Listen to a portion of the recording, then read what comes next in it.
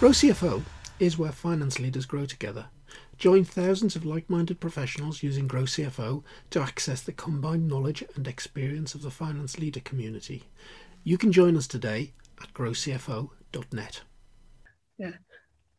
Hello and welcome to the Grow CFO show. I'm your host, Kevin Appleby, and today I've got one of our mentoring team, Tony Chaffel, with me. Tony, welcome back to the podcast. Thanks, Kevin. How are you? I'm very well. Very well. And yourself? Yeah, I'm very good. Thank you. Very good. Tony, what I think what brought us to record another podcast was the sorts of things that you're chatting to people about in mentoring sessions. And I think we were having a conversation about things that, it was your perspective on something and your perception on something possibly being different to reality in a lot of cases. Mm-hmm. And we thought that would make a good podcast. Yeah, no, absolutely. And I think one of the things that we sort of talked about just before we started recording was around challenging conversations.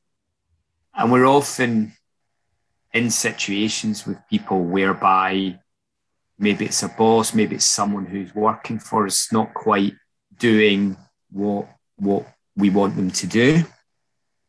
But people often avoid having that challenging conversation. They see it as a challenging conversation. And it's around what is it that's holding them back from being more open, saying what they really thought, because ultimately they need to say something to try and move something in the direction to what they want to get out of it, maybe to get that task achieved. And very often it is about, okay, well, what is it? What is it that's really holding you back? What story are you telling yourself that's preventing you from being more honest to this person? Because actually, in many instances, you probably owe it to them to be more honest. And a lot of it comes down to maybe, it does come down to that meaning that they're giving it. And it might be, well, actually, I don't want to upset them, or I don't want to hurt their feelings, or I'm scared how they'll react. And very often that's driven by they've done something wrong, or they've not done something the way that I want them to do it. And as a result of this, they might feel that they're getting into trouble, or they feel that I'm not telling them what they should or shouldn't have done. And that as a result, that may prevent them because they want to avoid that conflict. But what often I'll maybe have a discussion with them to try and understand, okay, well, what could you do to make it not mean that it feels like it's going to be a conflict conversation? What is it that you could do that would make you feel more comfortable actually opening up and being more honest with them? And something that often comes up is that it's just genuinely being more honest. And what I mean by that is really trying to understand from their perspective, okay, they've not quite done what you envisaged, what you wanted them to do.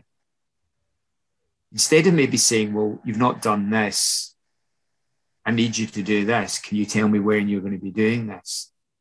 It's really helping understand what is it that's stopping you doing this? What is it that is preventing you in a non-accusatory way, but what is it that's preventing you doing this? Is there some you need help from me? It's having that openness and that real curiosity to trying to get clarity on what is it that's holding them back. Maybe they are lacking confidence, but they don't want to say. Whatever it is, the more open you are and the more you can create that safe space to invite that openness and honesty, the more you'll get that back. Because if you don't open that up and you don't invite that space, create that space, they might not quite be sure what they're doing. But you've not created an environment which allows them to share that. So they don't want to turn around and go, I'm not quite sure. I don't really know what I'm doing, hence the reason I've not done it. But actually, if you create more of that open and honesty, and actually, a lot of that often comes from yourself as well. But maybe, if it was if it's a particular task, by sharing maybe that you struggled with that task in the past, that you weren't quite sure how to do it back in the day or whenever it was, it starts giving them that permission that it's okay not to know what you're doing. It's okay to ask for help. You know what, Tony? I think you just highlighted a big area there in the C-suite. And we always say in Grow CFO that one of the reasons we're around is because the CFO's job is so big, has so many different aspects to it, so many things you need to know about, that you cannot possibly be an expert at all of them. And you've got to recognize that. And hey, we'll help you with the things that you're not an expert with, and so on and so forth. That's actually probably true in most of the senior roles in business. Everybody's got that same sort of challenge. And there's some sort of defense mechanism built in there that says, oh, hang on, I'm the CIO. Oh, I'm supposed to know everything about technology that's possible to know. You're the CFO. Well, of course you know everything about finance it's possible to know. Likewise with the marketing guys, the sales guys. Then there's the poor old CEO who's supposed to know everything about everything. Right? That is one unrealistic world, isn't it? Yeah, absolutely. And I think it's almost like the more open you can be about not knowing everything, the more, that if you're the CFO, the more open you can be, the more others will also share their openness and their vulnerability. Well, if he or she doesn't know everything, I think it's all right as a CIO if I don't necessarily know everything as well. But also what you do with regard to that, you also invite conversation from other people. You might invite conversation if you're talking in the C-suite environment. You might invite conversation from the marketeer or the person in charge of technology. And they might start giving their perspective, and they might give a different perspective that maybe there'll be certain aspects of it that you could call on because they're seeing the world through a different eye, through different eyes, through a different lens. Whereas if you're the person who comes across as knowing everything, the person who's not in finance or the person who's more junior is probably going to feel less comfortable to share their views because their views might be slightly different. And actually, if he or she knows everything and I've got a different perspective on this, I'm probably going to be wrong. And therefore, I'll hold back from sharing my view because this person knows it all. Whereas if you're more open to the fact that actually, I've got an idea about things, but there are certain areas that I'm not quite sure about. And if you portray more of that open, curious environment, you're going to allow people to share their perspectives. Now, their perspectives might not add that much value, but there might be instances where it does. Yeah.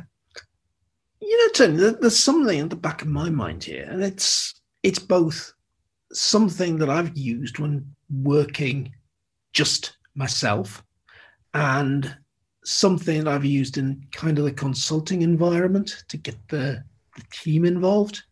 And rather than saying, can we do whatever it is? Can we do? Well, there are two answers for that. There's yes and there's no. Ask instead, what's the best way of doing?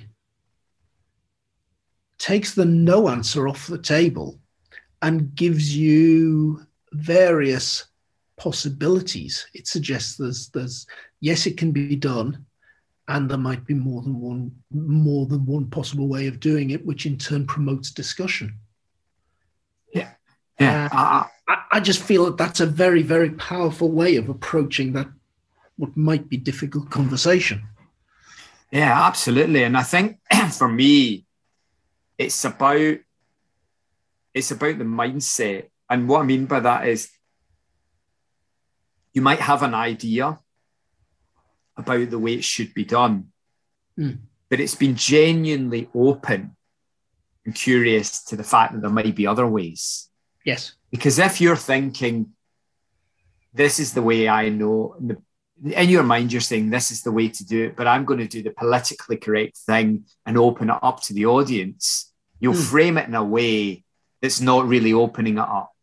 You're opening it up, but you're saying, this is the way we're going to do it. Does anyone get any objections, or does anyone disagree? Whereas actually, if you, in your mind, are really open, you'll frame it in a way that is promoting that discussion. Yeah. Is allowing people to come forward and saying, okay, well, I could contribute. I've got a perspective that's not going to be shut down, that's not going to be dismissed, that's going to be considered.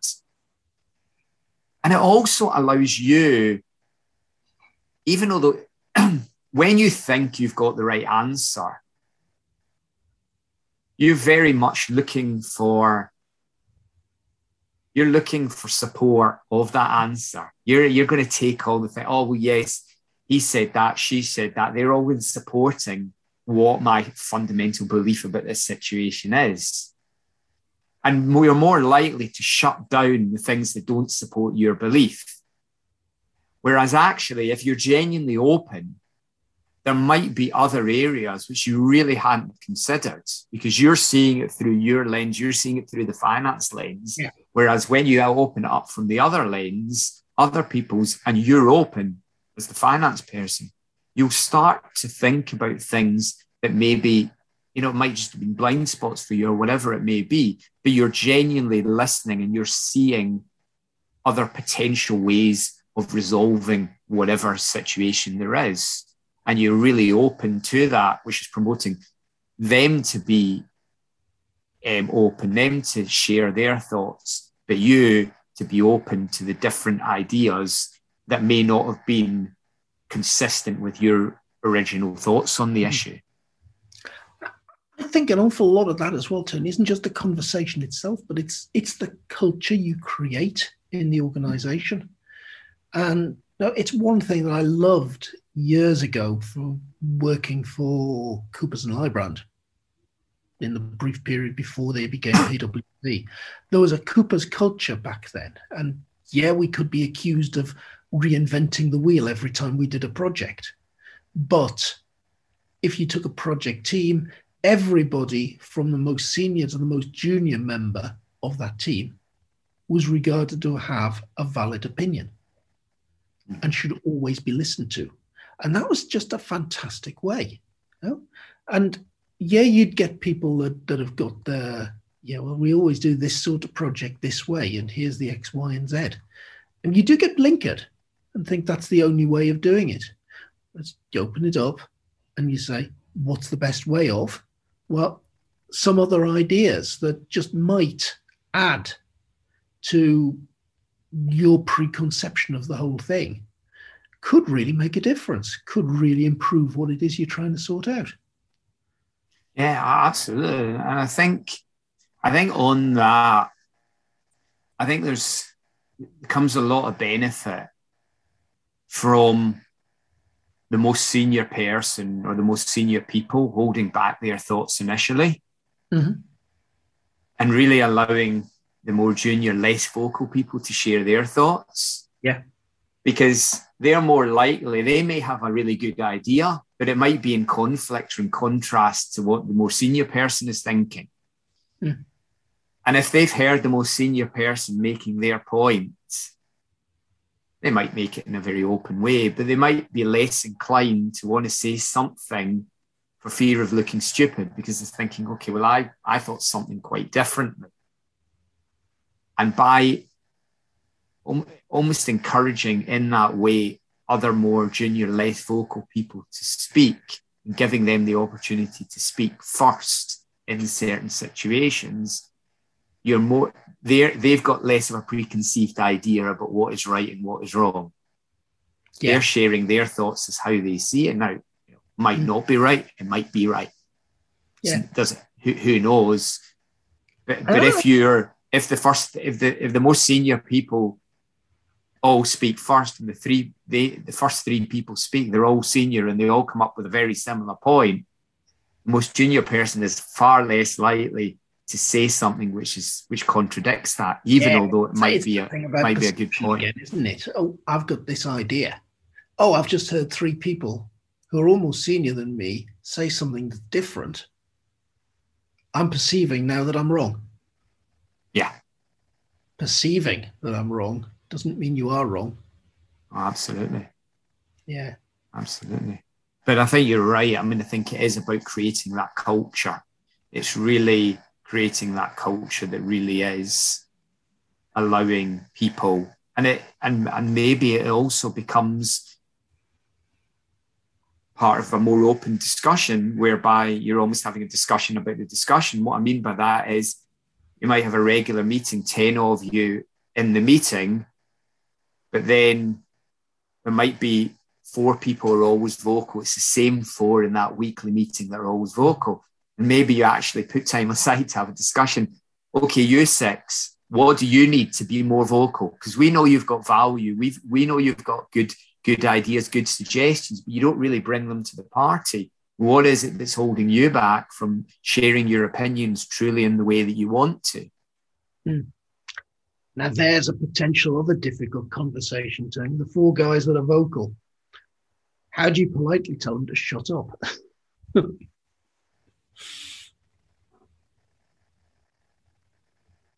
Well, then, yeah, I mean, that could be that more open and honest. But what is it? Do you realize there's 10 of us in this meeting? You 4 are always particularly vocal. What is it causing you to be vocal? What is it that you feel the need to always be speaking? And what are the consequences of you being incredibly vocal? The consequences of not really, of the other 6 people not getting their perspectives. And again, it's having that more open, that more honest conversation. It's almost like just seeing a situation and saying it in a way that is not judgmental and is not is not creating some sort of conflict, but it's just about, okay, well, what is it? You feel you're in certain situations, they might not even realize they're doing it. You know, you might be just saying, well, actually, I've been facilitating those meetings, and I notice that you guys you in particular are always very vocal. Do you realize that? And it might not even, it might just be they go into automatic pilot and they don't necessarily. I think that's very true. There's quite often that situation. And I think there's a natural tendency, an awful lot of the boards that I've worked with, obviously there's the chair or the CFO, whichever guys is in is the top dog, but kind of the next level around the table, there's always kind of somebody you'd look at as being first among equals that seems to have just a little bit of a higher status, and is possibly looked at by the CEO as somebody who's a little bit more informed and a true ally than the others. And that can be something that causes that sort of situation. Yeah, and I think it's also, there's an expectation about who's going to speak. There's almost like that expectation, if it's the same person who's always speaking, that everyone else in the meeting is almost expecting, okay, this is what they're going to say. They're going to speak first. This is what they're going to say. And there's almost that unwritten expectation of how the conversation's going to go. Yeah. And maybe sometimes it requires to actually make a conscious decision to change things, and again, be open about it. Be open about why you're doing it, what you're going to change, and maybe that again will allow people to start thinking differently and being more expressive, because we're not necessarily waiting for the said person to speak, because every meeting, they're the first person who speaks. So we'll think about challenging conversation in general, then, Tim. Do you think there's anything about the typical finance guy that makes it more of a problem for the finance guy than anybody else?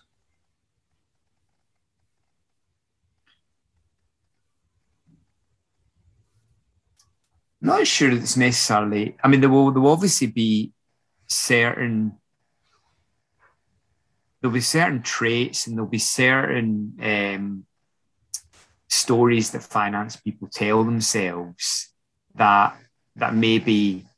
probably come up on a consistent basis. One will probably be around, maybe in terms of managing costs and managing budgets. And if people, for example, are overspending, and maybe you have those challenging conversations and you've got that need to have those challenging conversations, it becomes even harder because maybe the person doesn't listen and you're repeatedly having to have it. And the more you have it, the less they listen, the harder it becomes because you start to know that you're annoying them. You're telling themselves that you're annoying them. So I think there will probably be, it's almost like those uncomfortable situations in the work. Where do you feel there are certain conflicts that arise on a consistent basis, and probably with certain people on a consistent basis where the conversation is just uncomfortable. You just avoid it. And quite often, if it's not so bad, we probably avoid it indefinitely. Yeah. And that cost management and budgeting thing is definitely an area that can come up with conflict. And one area of consulting that I've been involved in over the years is cost reduction, and particular standard tool use zero-based budgeting.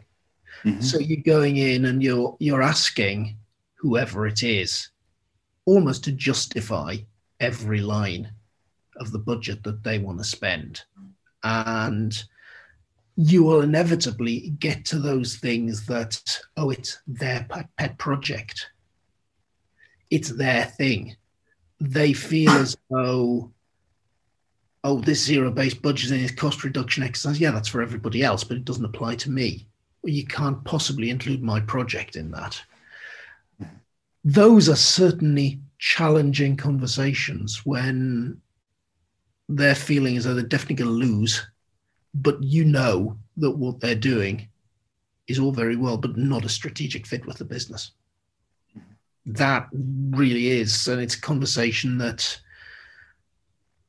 I found tough when I had to do it. And I was on a track when our own company, Michelle, was falling apart after the 2010 election, and we just lost revenue as though it was going out of fashion when government stopped spending money. We had to take some huge spending decisions and some very difficult conversations with folk. Mm-hmm. We asked HR to abandon the entire graduate training scheme. That was a tough conversation. Mm. Those for me are probably the toughest conversations you'll ever have in finance. Mm-hmm. Yeah, and I think it's the more when you've got an idea, and again, this comes back to what I was saying about being genuinely open. Allow them to become part of the solution. Mm. So you've got an idea about how you think things should be done. We need to save X amount of money. This is the way that I think we should cut costs. This is the way I think we should streamline it. But this is just my perspective. This is my helicopter view of the business. But as I start to discuss things with various departments, I'm going to allow my mind and my perspective on this to be open to changes. And allowing them to be part of the solution. This is the broad picture of what we need to achieve. I highlighted your area as a potential opportunity to be able to maybe make some of those costs. But it'd be good to get your perspective on it. How do you think I appreciate you might not have as much of a helicopter view of the business, but how do you think we could start saving money in the way that we need to? I'm not wedded to this particular way, and I'm open to your solutions. I'm open to your perspectives. And as I said before, it's sort of similar to what we were talking about before, you're probably going to get less resistance because you're not coming with the, right, this is the way we need to do it, and you need to get on board with what I'm suggesting. You are saying we've got to make some tough decisions. I'm looking for some insight and perspective from you as to how we can help resolve this problem. It might affect your area. I'm thinking maybe it would, but I'm open to other areas. You know, there's no right. I'm not coming to you with the answer. I'm coming to you to get help on what the answer might be, what the solution might be. And I think, you know, so by genuinely, and I keep going back to the sort of genuineness of it, because I think it does need to be genuine. I don't think it can be a smoke screen for what you're trying to get out, because people are not stupid, and people will sense if you're just trying to be nice and create this open environment when actually it's just about enforcing a decision that you've already made. But if you can genuinely be open, you're going to get them more on board. They're going to help you more try and resolve the issue. And they might give you different ways that you hadn't thought about it. Because just because you're in finance, just because you're the CFO, it doesn't mean that you've always got the best answer how to introduce cost reduction. Yeah. And going back into that particular environment, and I was the finance guy sitting next to John, the strategy director. A lot of the time we're playing good cop, bad cop as we were going through this exercise. And you would think about, we're going to see the marketing team today.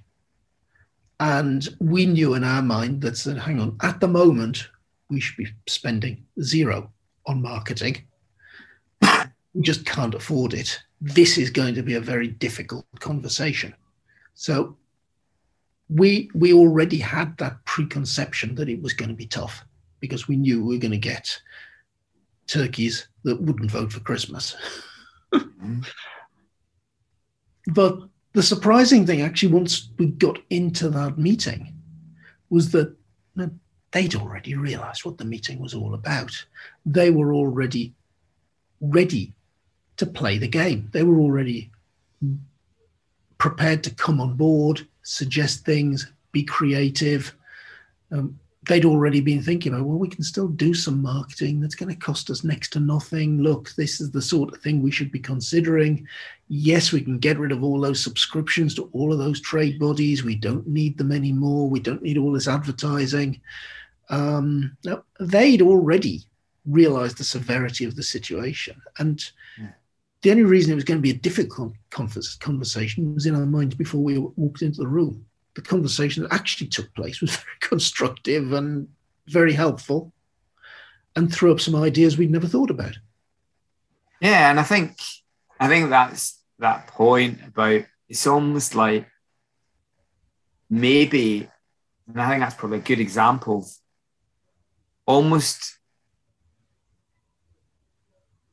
giving them pre-warning about what they call, and I know it didn't sound specifically you'd done that there, but it's giving, here's the challenges. It would be good, the purposes of this meeting is to really discuss them with you and to get your ideas on how we can best take forward, in that example of marketing.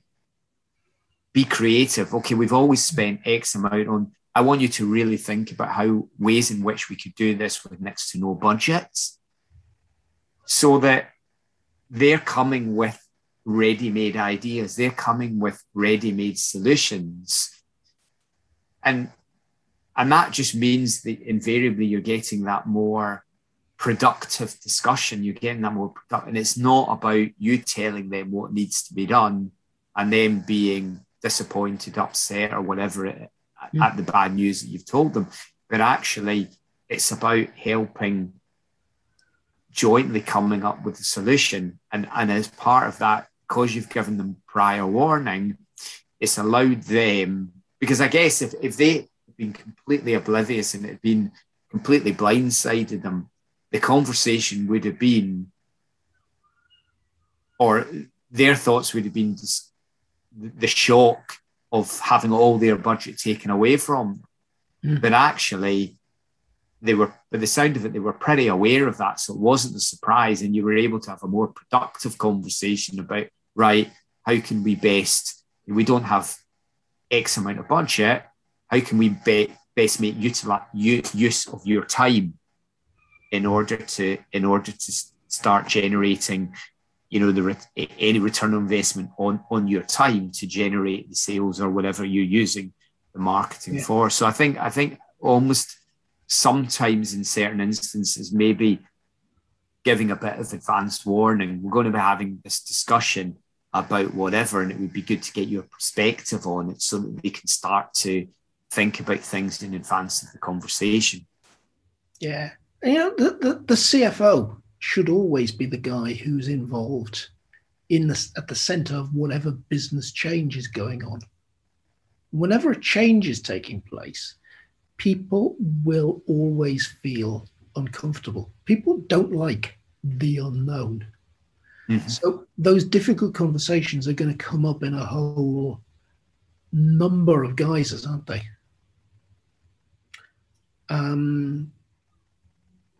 I think one thing I've learned over the years, Tony, is people will always tend to ask one question: what's in it for me? Yeah. And the best way of getting any sort of change across to anybody is let them know or try and work out how they feel as though there's something in it for them.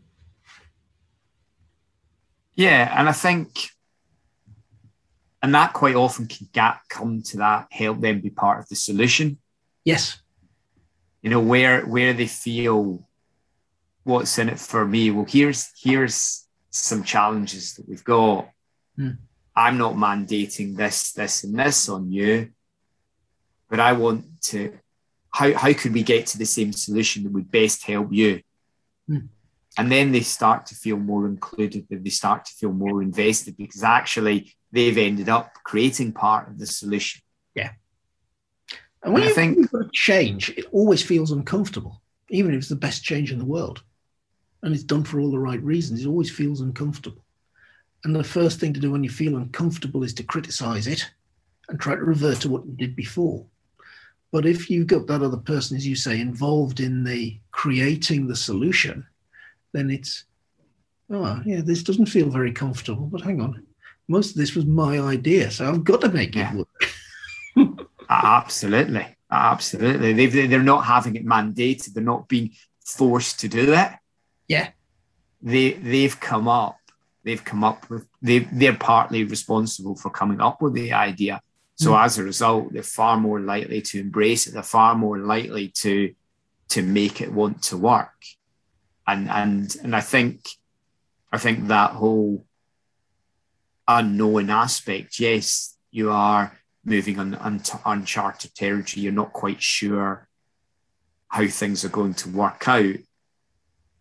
When you're part of the solution, you're less likely to resist it, because you don't feel that it's being forced upon you.